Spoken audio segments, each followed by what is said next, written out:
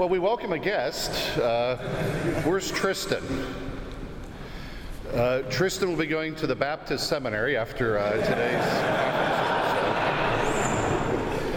conference. Tristan's from the Diocese of Jackson. Welcome to Notre Dame Seminary. There's usually a more formal approach to our formation program here. Okay. Always a surprise. In the name of the Father, and of the Son, and of the Holy Spirit, the Lord be with you.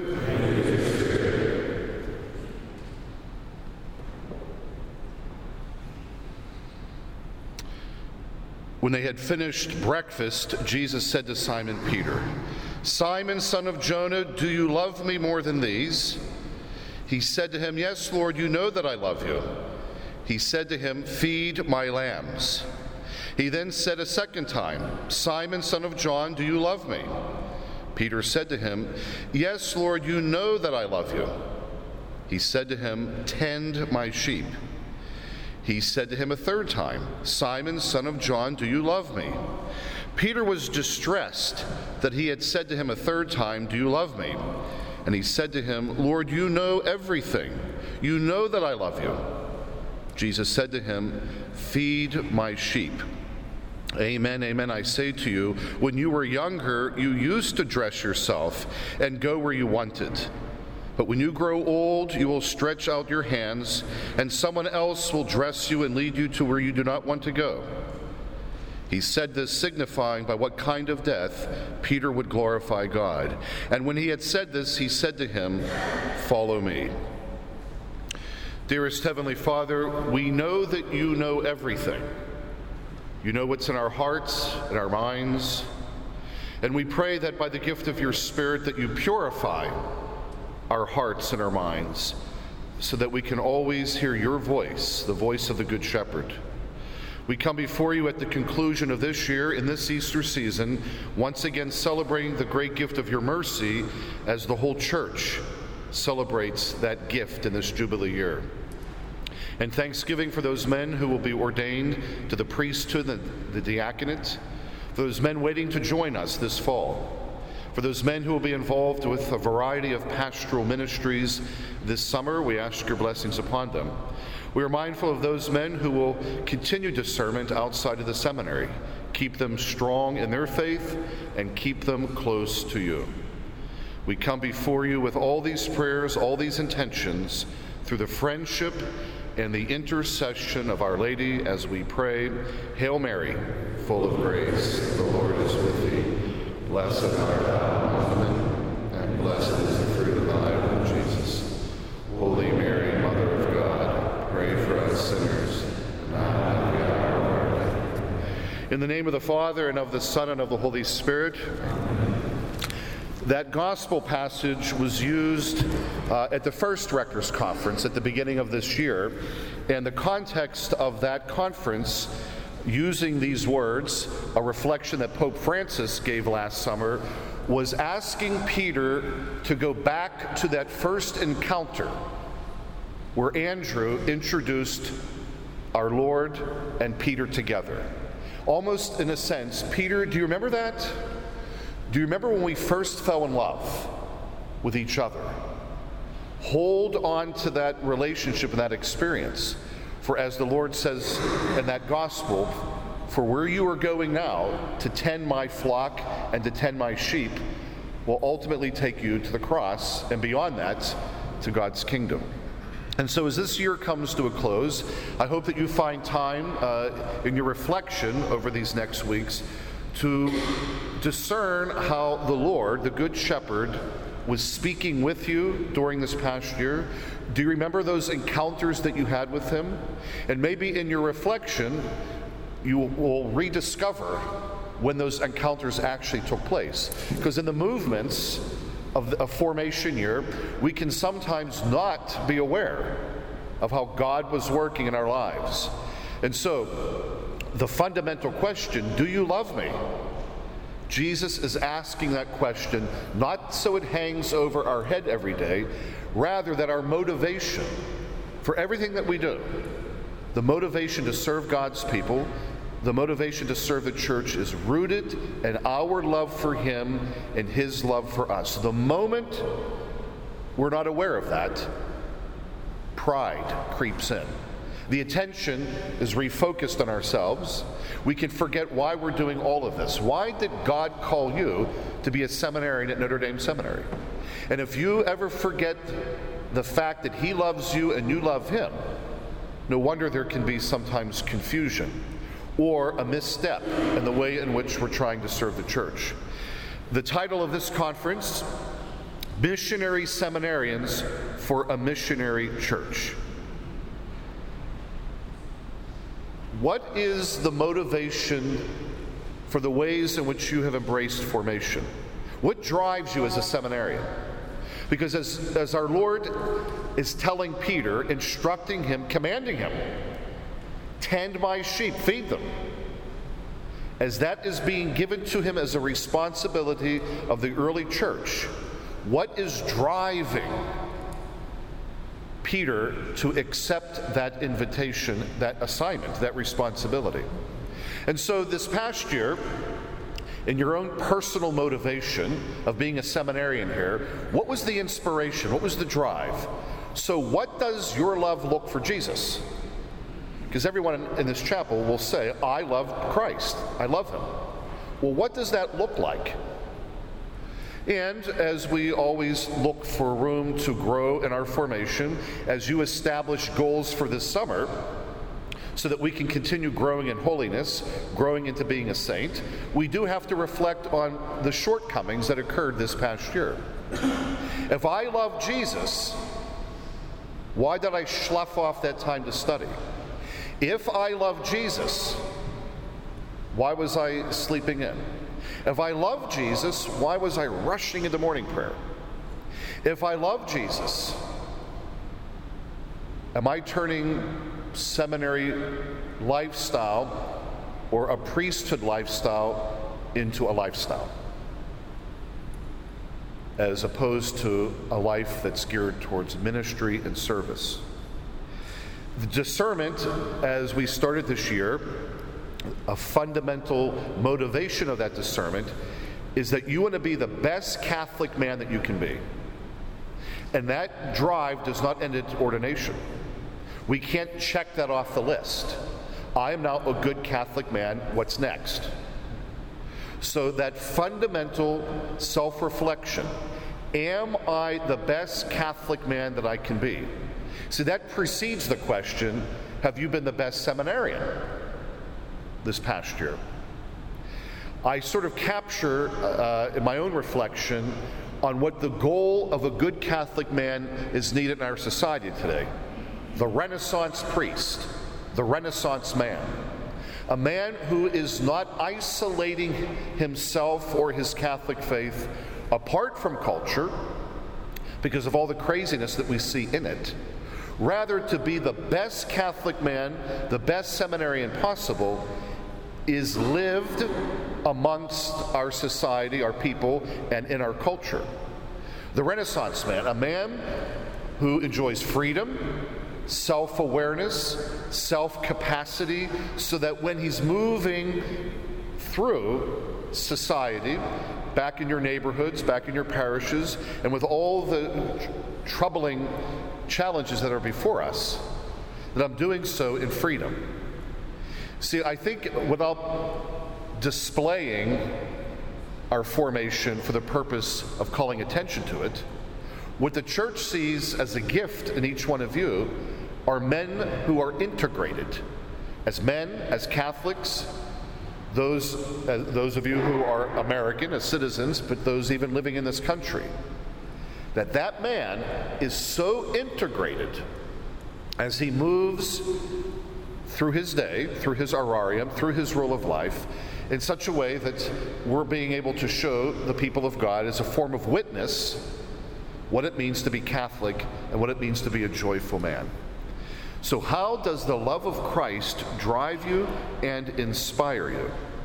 As I noted, I think the generosity by which the church gives to us the responsibilities of what it means to be a seminarian has to be weighed against the lifestyle of a seminarian or a priest.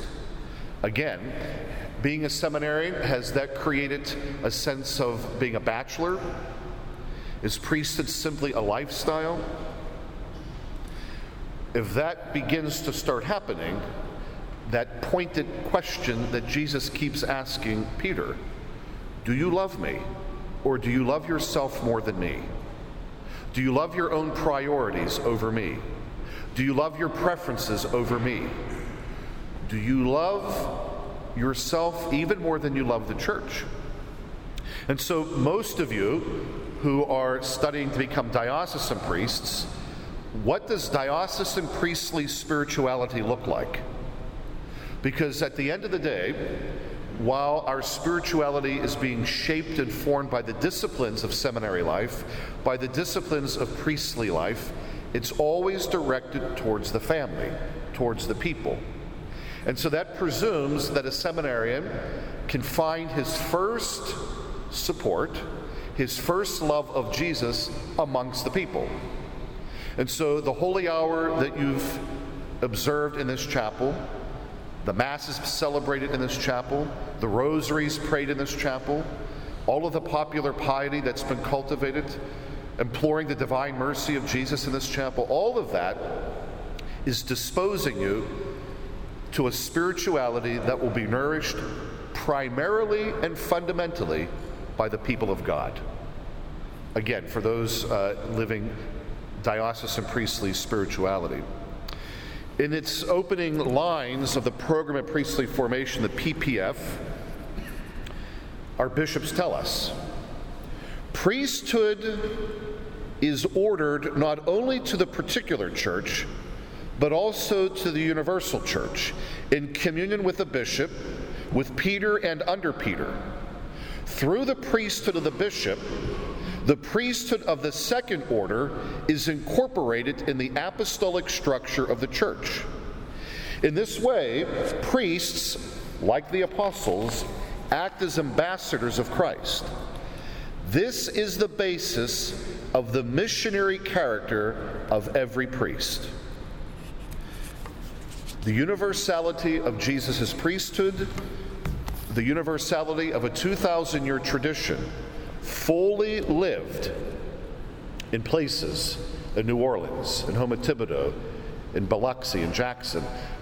The universality of the church is placed on your shoulders, not as a burden, so that you can be an ambassador of Christ in this church into those particular moments. If it's in the nursing home, if it's in the hallway, if it's back in the church. Now, that obviously can only occur by God's grace. And that spirituality of being attuned to the people of God, the universality of the people of God, is a character of diocesan priestly spirituality. Therefore, discernment is always ongoing. And so your ear being attuned to the voice of Peter, Pope Francis, staying attuned to his apostolic journeys that will take place before we come back in August. What will he be saying to those people? How is that being enfleshed in my own spirituality, not mimicking necessarily what he's saying, but he expresses and makes visible the universality of the one holy Catholic and Apostolic Church that the people of God need to see in each one of us as that ministry is being played out in front of them and for them. I've appreciated the ways in which this apostolic community this past year has been very open to the movement of the Spirit that has allowed us to stay connected to one another, but also to that universality of the church. And that always requires discernment, a discernment rooted in freedom. How free am I to be able to allow God through his church to move me, to form me, to challenge me, to uplift all the blessings that God has given to me, and to uplift those areas of needed growth. I've appreciated the leadership of this house, lived in so many ways by so many people. Nick Adam and all those associated with the E-Board, I think, has allowed us to once again have a very healthy way of being community for one another. And Blake, with his election, and all the e-board, the class presidents, and all the other positions that will allow next year this community to flourish as well. And even in a particular way, Dwayne, who has had the authority, you might say, to help get St. Joseph Hall ready, to entrust to an individual seminarian a $100,000 project. That represents my confidence in this entire community, that you're not just members of a community, that you are active participants of an apostolic community rooted in a 2,000-year tradition. And so from time to time, when I have seen that diminished, I've had to call this community to task, even this past year, only out of charity, out of love for the church, and out of love for each one of you. In doing so, I recognize my own sins, my own imperfections, a pastor that I would like to be, and a rector I would like to be, and not always living up to that in many, many ways. And so I appreciate your forgiveness, your charity towards me, as our humanity bumps into one another, and I appreciate that you can see beyond that to the ways in which Jesus' priesthood, to whom I'm a minister of, and the rest of the priests on this faculty. So I appreciate that. In that discernment, we'll be preparing, as of this morning, 35 new seminarians for this fall. The last couple of years, it's been closer to 40. So we pray for those men as they have discerned the possibility of coming here to Notre Dame Seminary. We're very appreciative of those who've been engaged in discernment this past year. Philip Anglin, Kyle George, Brian O'Rourke, who are concluding their discernment with us as the semester ends. And we pray that their ongoing discernment, as they hear the voice of the Good Shepherd, will unfold. Luke Robichow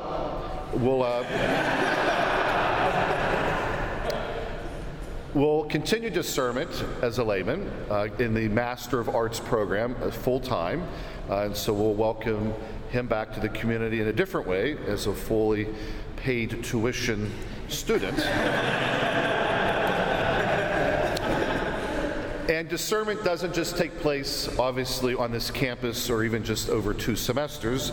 So it would not be a surprise that in August there may be a few others who have discerned away from the formation program. And therefore, that's why we're going to continue praying for one another, whatever those needs are. For most of you, you've been here long enough to know that the Liturgy of the Hours, the Divine Office, is prayed for the church. And while you'll be praying specifically for the people to whom you'll be ministering to, because you have the title, the role of being a seminarian, your anchor is always back at this seminary. So please remember to pray for each other and for this seminary every day as you're praying for the wider community within your assignment. Fraternal charity has, I think, been a particular strength. I've been constantly upholding that Christian ancient exercise of fraternal charity. The way in which you relate that to one another, again, none of us are perfect, we're all sinners. And so when you see a brother seminarian who is beginning to flounder in some aspect of formation, are you courageous enough to exercise fraternal charity? Or are you courageous enough to receive it? Or do you get defensive? You don't want to hear this. That's not a sign of a healthy community, but this has been a healthy community because you've been open to receiving and to giving fraternal charity, not just for the sake of your own individual growth, but this is a community. That this community is always in service to God, and so the mediocrity of not exercising that has been avoided, and I appreciate that. One thing, we'll talk more about this next year, and even with the staff and faculty, I'm going to talk to them next week about this. I've been a little alarmed with the way email and texting is used for conflict resolution. That's not how men resolve issues. So, yeah, you send a text, there's a question, and there's communication. But when there's a difficulty, that's not how men resolve issues, or seminarians, or priests. that we blast out a text or an email to express our dissatisfaction or our discomfort with one another. No, we don't do that. Say, you got time, we'd like to talk something through.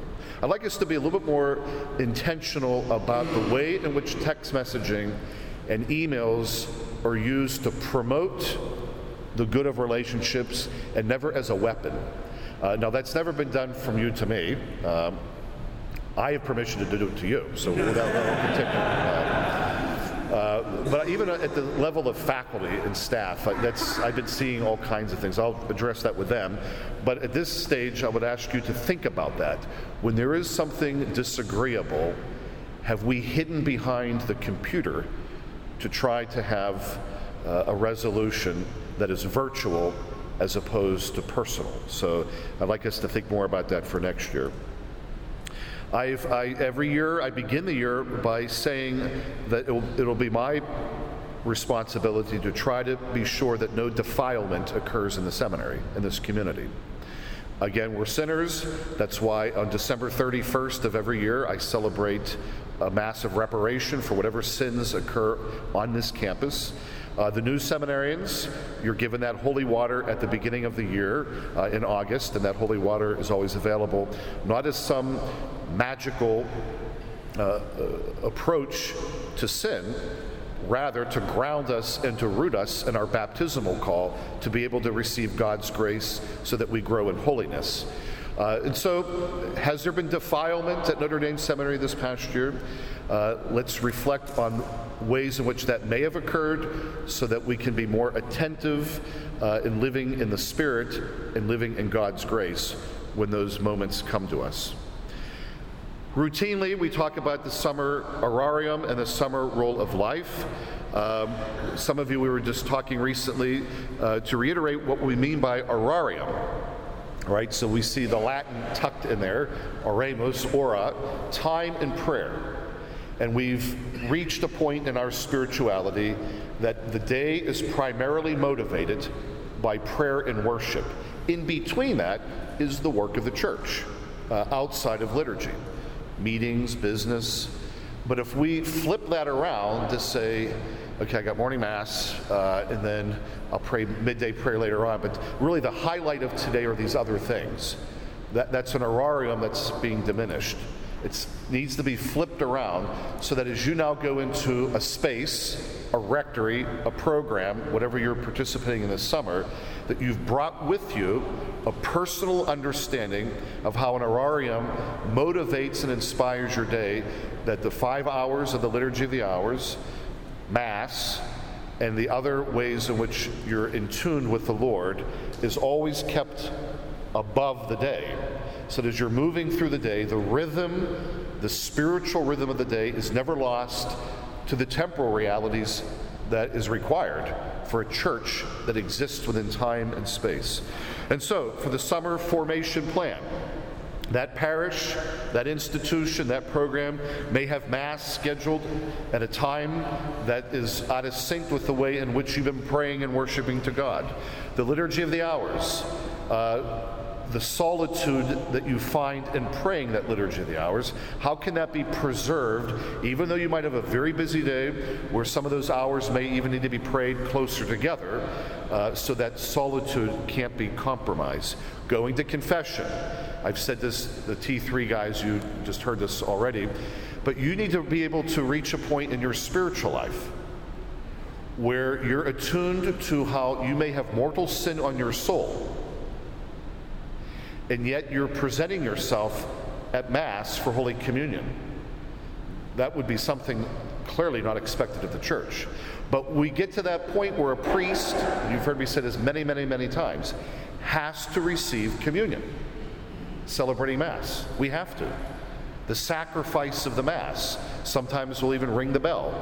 I have to receive. So in your years of formation, hopefully there's obviously a discipline where you don't find yourself receiving communion with mortal sin on your soul. But the challenge of how will that sacrament be celebrated, we have priests literally standing outside this chapel every morning immediately to hear your confession. What arrangements should you be making right now Where's that parish at? Where's that assignment at? Who am I going to go to confession to? You should be thinking about that now, not out of a sense of an urgency of fear, but rather an urgency of wanting to be in God's mercy.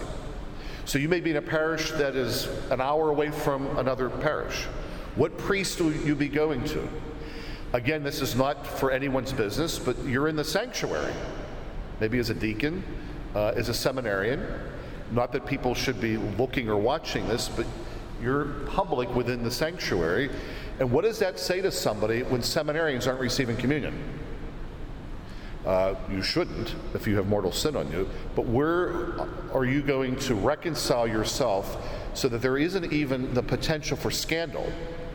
Why isn't our seminarian, it's been 3 days and he's not receiving communion? How is it that the deacon who just preached isn't receiving communion?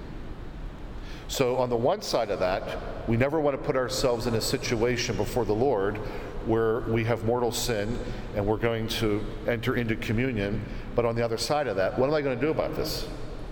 So that I'm a full active leader within this community that I'm called to serve this past summer. So those are some of the difficulties to be working out so that when you do become a priest, when you're ordained a priest, that you've addressed all of these matters. Contact with your formation advisor and spiritual director. How's that look this past year? How's that going to look over the summer as well? The intellectual pillar, obviously there's ebb and flow during the school year. And you've heard me say this before, where when I hear seminarians say, the academics and the intellectual pillar, that's interfering with my prayer. Well, there's something wrong with your prayer. There's nothing wrong with our program. We're doing what the church is asking. Flip side of that, you leave here next Wednesday, Thursday, and you don't crack a book open until August. There's something wrong with your intellectual pillar then. So there is an ebb and flow. So the intensity during an academic year is going to require an engagement of yourself that might not have the preferences of the personal prayer that you would like, but the spiritual maturity of how that work is a part of your prayer and how you're disposing yourself even in those works that's touching your spiritual life to more pastoral and spiritual time, even for your human formation outside of the classroom, that does not neglect the intellectual pillar. That's why your spiritual director and formation advisor, that should be an important conversation that you're having with them. The ecclesial dimension of your vocation. What contact might you have with your bishop, your vocation director, your pastor? What proactive communication do you need to take to structures that might not be providing that contact with you? What might you need to be able to do to be proactive and staying attuned to the ecclesial dimension of your formation? Challenges to seminarians. I'm not naive to think that some of you have family issues waiting for you at home. Maybe there's struggles with your parents' marriage. Maybe there's difficulty with your siblings. Maybe finances has been a struggle for your family. Maybe there's some type of abuse, substance that relates to temperance, health issues. So I recognize that you have a lifestyle and a life that's not completely divided towards the seminary or attuned to the seminary. So how are those issues affecting your discernment and your formation? You need to be looking at that. Certainly your emotional health, those familial bonds, family perceptions, especially for those of you completing your first year in the seminary. Families can still be struggling with your discernment and struggling with your status as a seminarian. Or there has been growth that's occurred in your life that they may not see. That can sometimes create friction. They still see you, use my name, Jimmy. Who do you think you are? Oh, you're disciplined to prayer, and that might be a challenge because I know who you are. Don't act holier than you think you are. Don't act. I don't think that's being done intentionally, but that can undermine the growth that you're able to measure at during this past year as well. The thing that really I struggle with are those priests who are uninviting.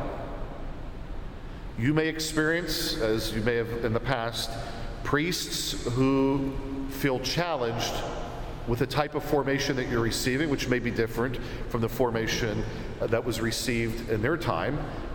I was in the seminary from the late 80s to the early 90s. That's a time frame and a formation that I very much enjoyed, but it's different than the way the church does it today.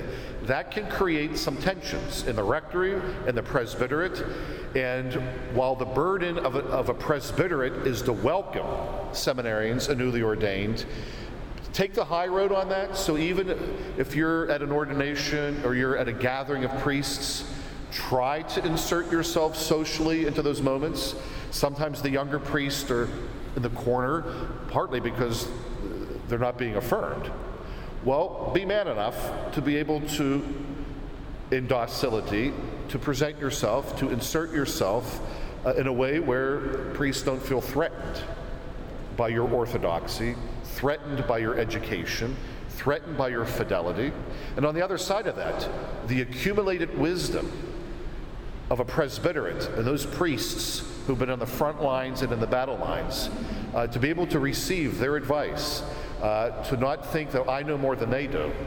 There is a human wisdom, surely, that's been accumulated that you would want to tap into, that you would want to be open to in your own personal formation as well. Friendships. You may find yourself with friendships where you pick up where you left off, and maybe where you left off wasn't all that good. So as a seminarian who's received 1 year, 3 years, 5 years of formation, and you enter back into a social situation with friends, be sure that you're monitoring regression. Because sometimes our college friends, sometimes these gatherings, pick up where you left off, which takes us back 5 years ago, 8 years ago. You're a different man than you were then. Not to be aloof and not to try to be unapproachable, but try to check yourself that your maturity as a seminarian matches this environment that you find yourself in. You want to be yourself, you want to be who you are, but you are a seminarian of the church. And don't be embarrassed by that. Be that of who you are. As I mentioned to the T3 guys, we're moving into a presidential election. No parishioner should ever know your political persuasion. If you're a Democrat, if you're a Republican, if you're independent, they should never know that. They should not know if you've said, I'm not going to vote, or I'm going to vote in a way in which it reveals who you're supporting. Now, I've been saying this past year. Every seminarian who's qualified should be registered to vote. Now, in your own conscience, how you choose to exercise that or not falls under the umbrella of active citizenship, active participation in public life. What is that going to be looking like quietly as a seminarian as well? A part of the sign of the times is being attuned. What's being said? Because people may be asking you, what's the Catholic Church's stance on immigration? On building the wall? Archbishop Hughes' homily. That was a very catechetical way of addressing very real positions that the USCCB has identified. Some of those are political, most of them are moral. The church has something to say about everything. So what you want to be attuned to is what is the voice of the church on these arenas, so that your personal opinion is not in conflict with the church's opinion. You are a public person of the church. So hopefully you have the answer to their question. If not, I'll get back to you on that.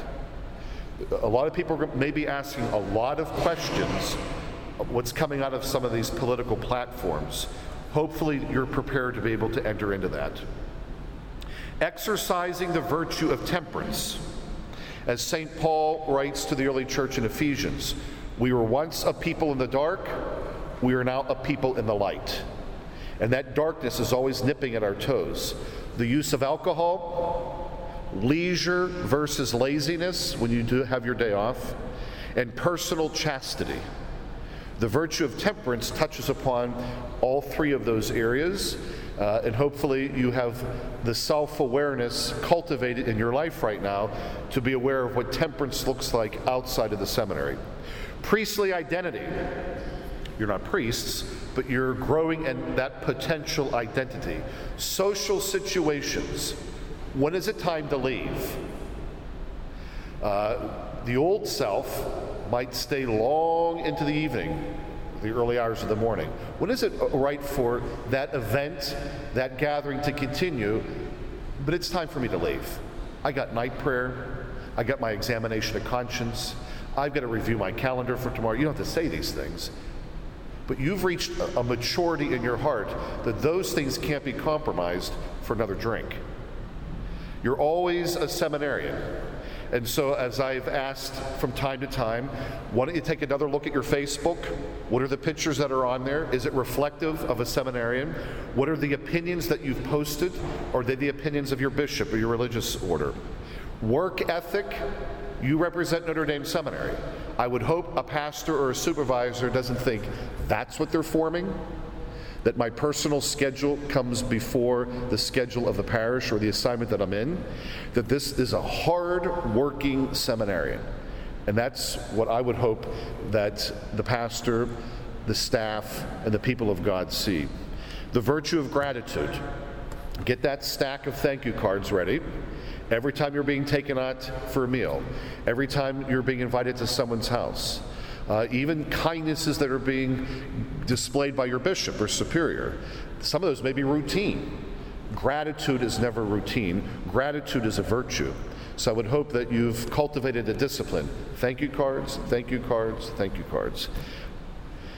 Okay, a few business items as I start wrapping up this conference. We're looking forward to Father Arnone coming on faculty. He'll be a formation advisor. I'm looking forward to that because I had 35 advisees. Now, I don't teach here at this seminary, but I'm looking forward to taking some of the relief off of my plate, as well as some of the other plates as well. A seasoned pastor, a good priest. I'm sure you'll be looking forward to welcoming him as he starts over this summer as well.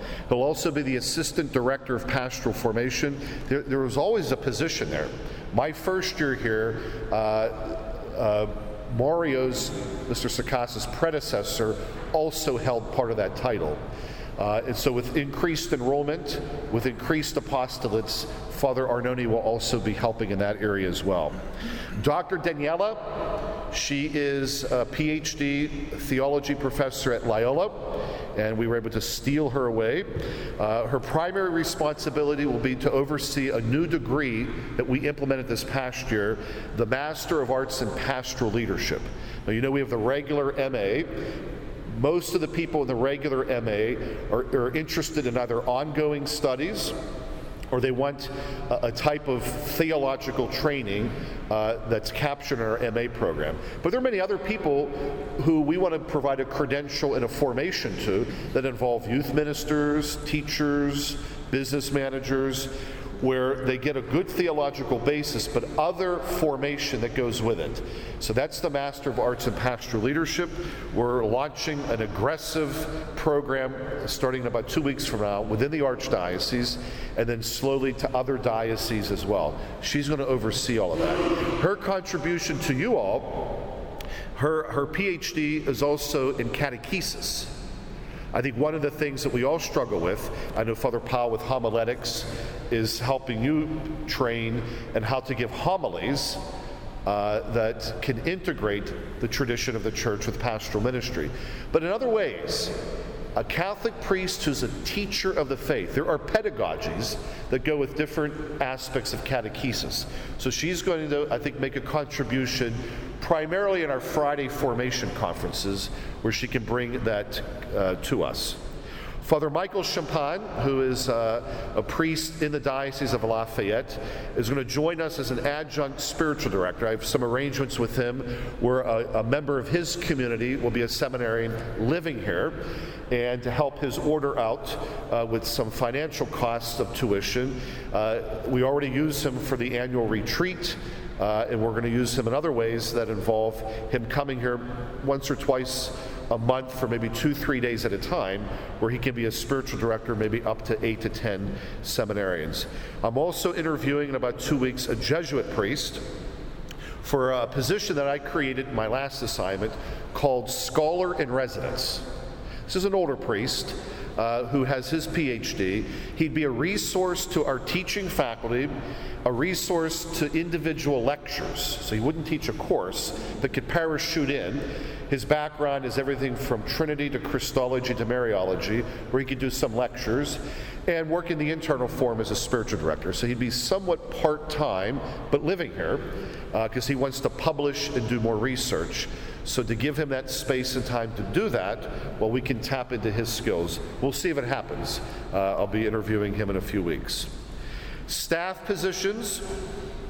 I've been very pleased with our kitchen staff. This is my first year in 4 years that we've had a drama-less year in the kitchen. And like, seminaries, outside of prayer and study, food has a certain priority in the life of a seminary. Just to give you a snapshot, our budget is $550,000.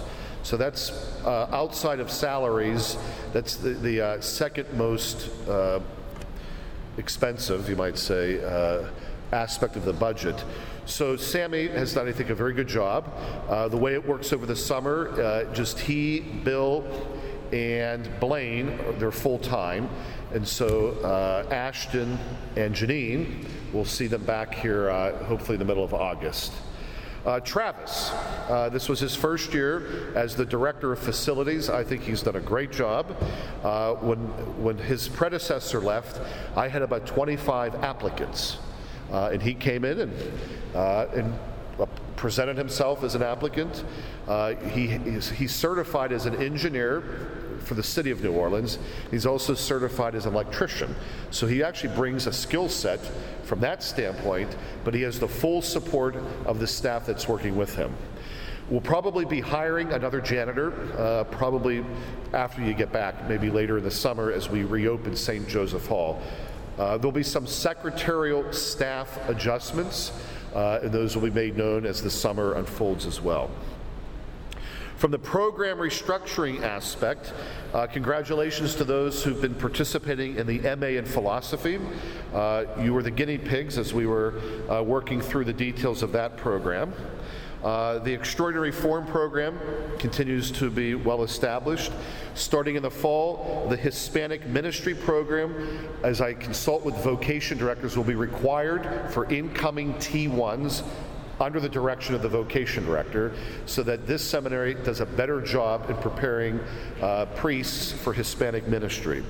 The whole St. Rita initiative, as I take that parish over July 1st as pastor, as Father Peter Finney comes on board, as the T3 of this past year provides me an executive summary.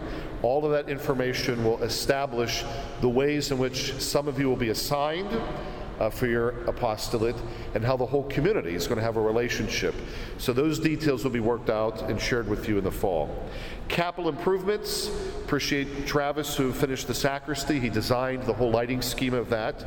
The lobby restrooms, what was Miss Isa's office, there'll be 2 restrooms in there. The entire mailroom is going to be relocated, and so that'll be the men's room, and the current restroom in there will be for storage. So we'll have 4 restrooms on the first floor.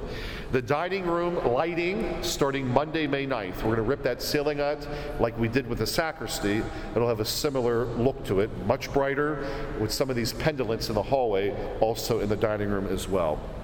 Right after this conference, the room assignments for St. Joseph Hall, I'm going to post those with the guys that we know that are coming. Please do not haggle with me. Can you put someone next to me, this over here? I'm moving on. We're done with that. So it gets posted. No exceptions to that.